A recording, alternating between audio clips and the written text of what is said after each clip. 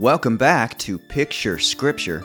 The title of this episode is Roots of Righteousness, and we're going to be reading out of Psalm 1. It is written, "How blessed is the man who does not walk in the counsel of the wicked, nor stand in the path of sinners, nor sit in the seat of scoffers.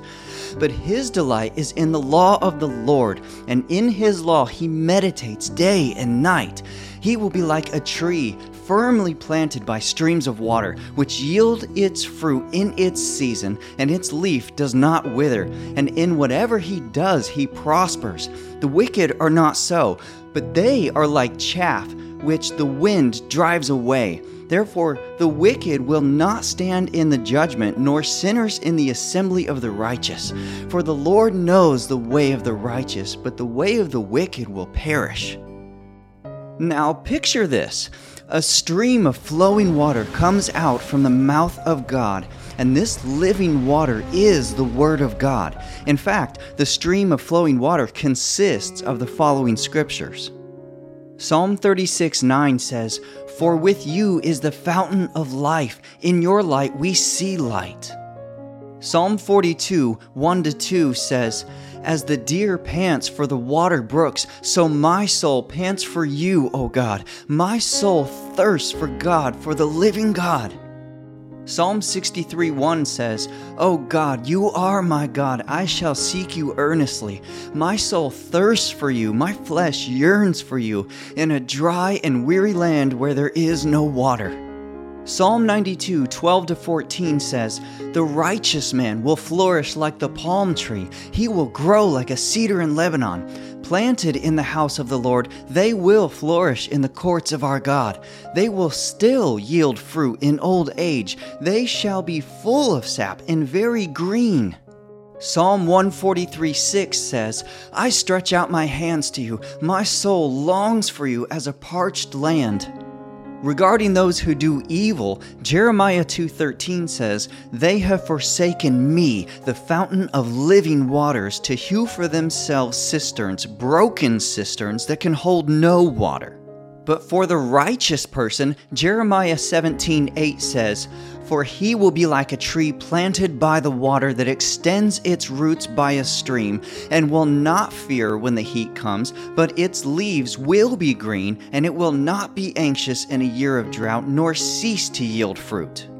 And Jeremiah continues in verse 13 and says, "O Lord, the hope of Israel, all who forsake you will be put to shame. Those who turn away on earth will be written down, because they have forsaken the fountain of living water, even the Lord."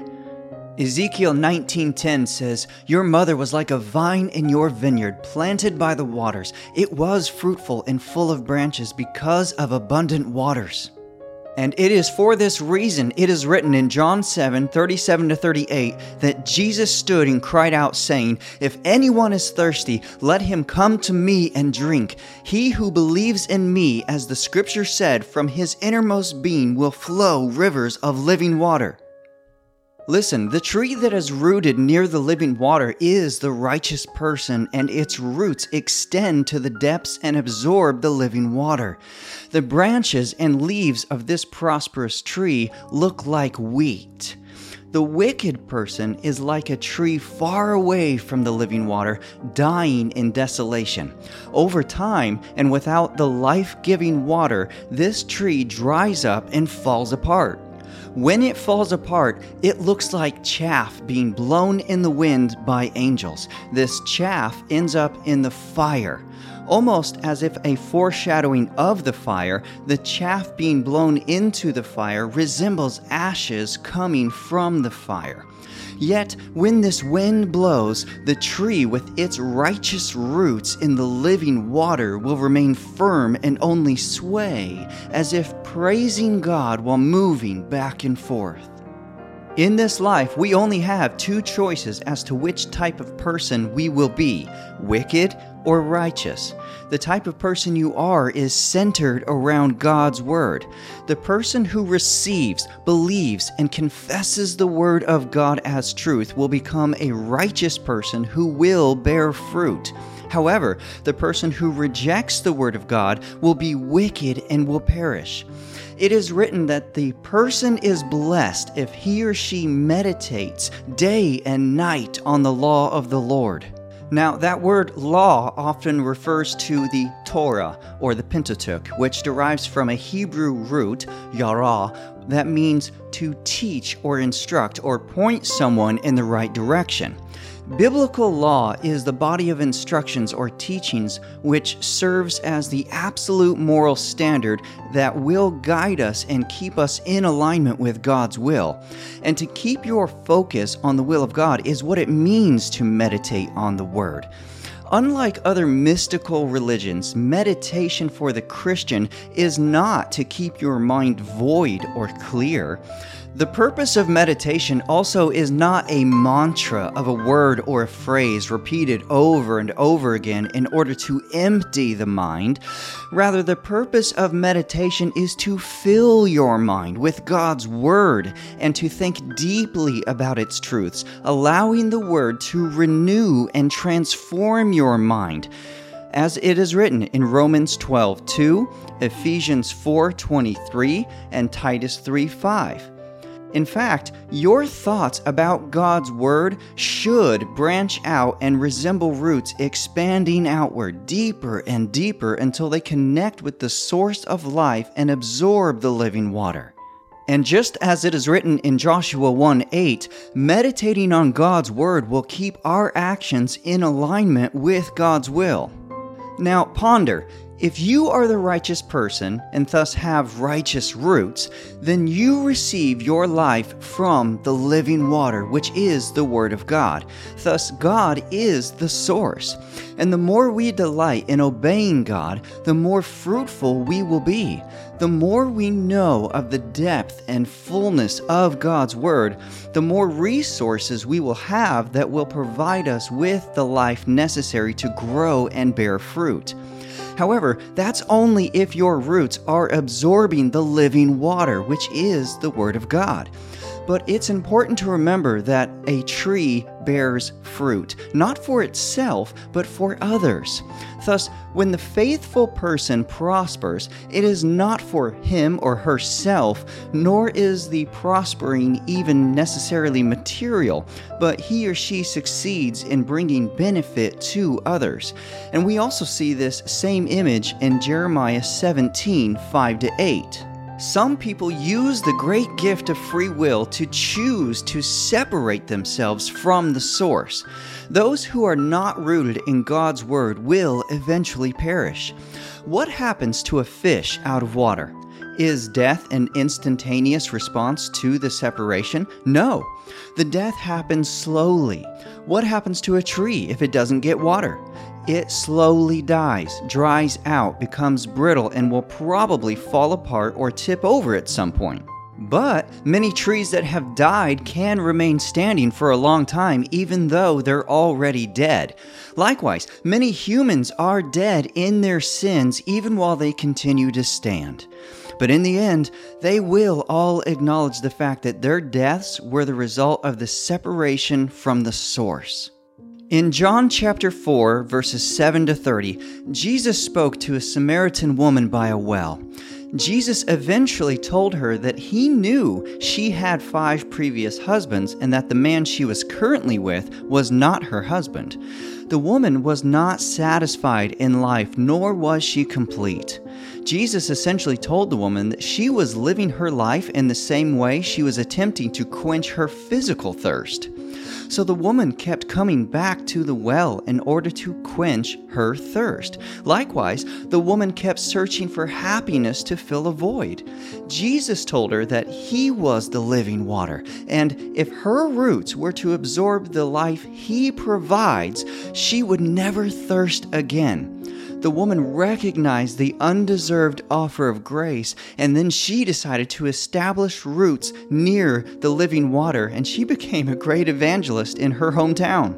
Many people, however, will choose to separate themselves from the source, believing that they are capable of sustaining themselves. But in the end, they will die, fall apart, and be blown away like chaff in the wind. But what is chaff? Well, chaff is the tough outer covering shell or husk of grain.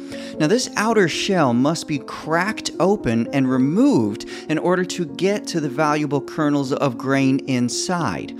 Chaff was removed by a two-part process called threshing and winnowing. Now, in the threshing process, the outer shell was crushed to reveal the kernels. In the winnowing process, all the pieces were tossed up into the air. Now, the chaff being light and having nothing substantial to it, it gets blown away by even the slightest force of wind. Meanwhile, the good grain falls back down and is caught for safekeeping. The chaff has no value, it's not worth keeping, but the grain possesses value. That's worth keeping. So, are you wicked or righteous? Are you the chaff or the good grain? Because there's nothing much to chaff, it will be blown away in the wind by the angels into the fire, just as it is written in Psalm 35:5, Isaiah 33:11, Daniel 2:35, and Matthew 3:12.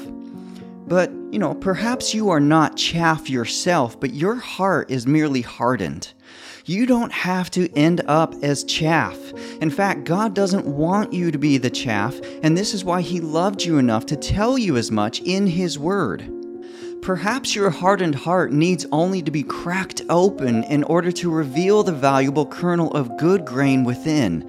And just as the chaff needs to be cracked open in order to reveal the depth of the goodness inside, God's Word has deep truths of goodness within if only you would crack open the pages of the Bible and sift through Scripture while meditating on the Word. In fact, this very Bible study that you are hearing right now only came to my mind after I meditated on Psalm 1, which only has 6 verses. It's 129 words. But it is said the entire Bible has 782,815 words. But if this one Bible study was produced from a mere 129 words of 6 verses, how many other studies, commentaries, or devotionals could be written from the remaining 782,686 words? When your roots absorb the living water, you have all you need. And so I want to end this short episode today by giving you 4 practical ways to meditate on God's Word. 1. Dedicate a specific time and place each day when you are least likely to be interrupted or distracted so you can spend time reading and meditating on God's Word. 2.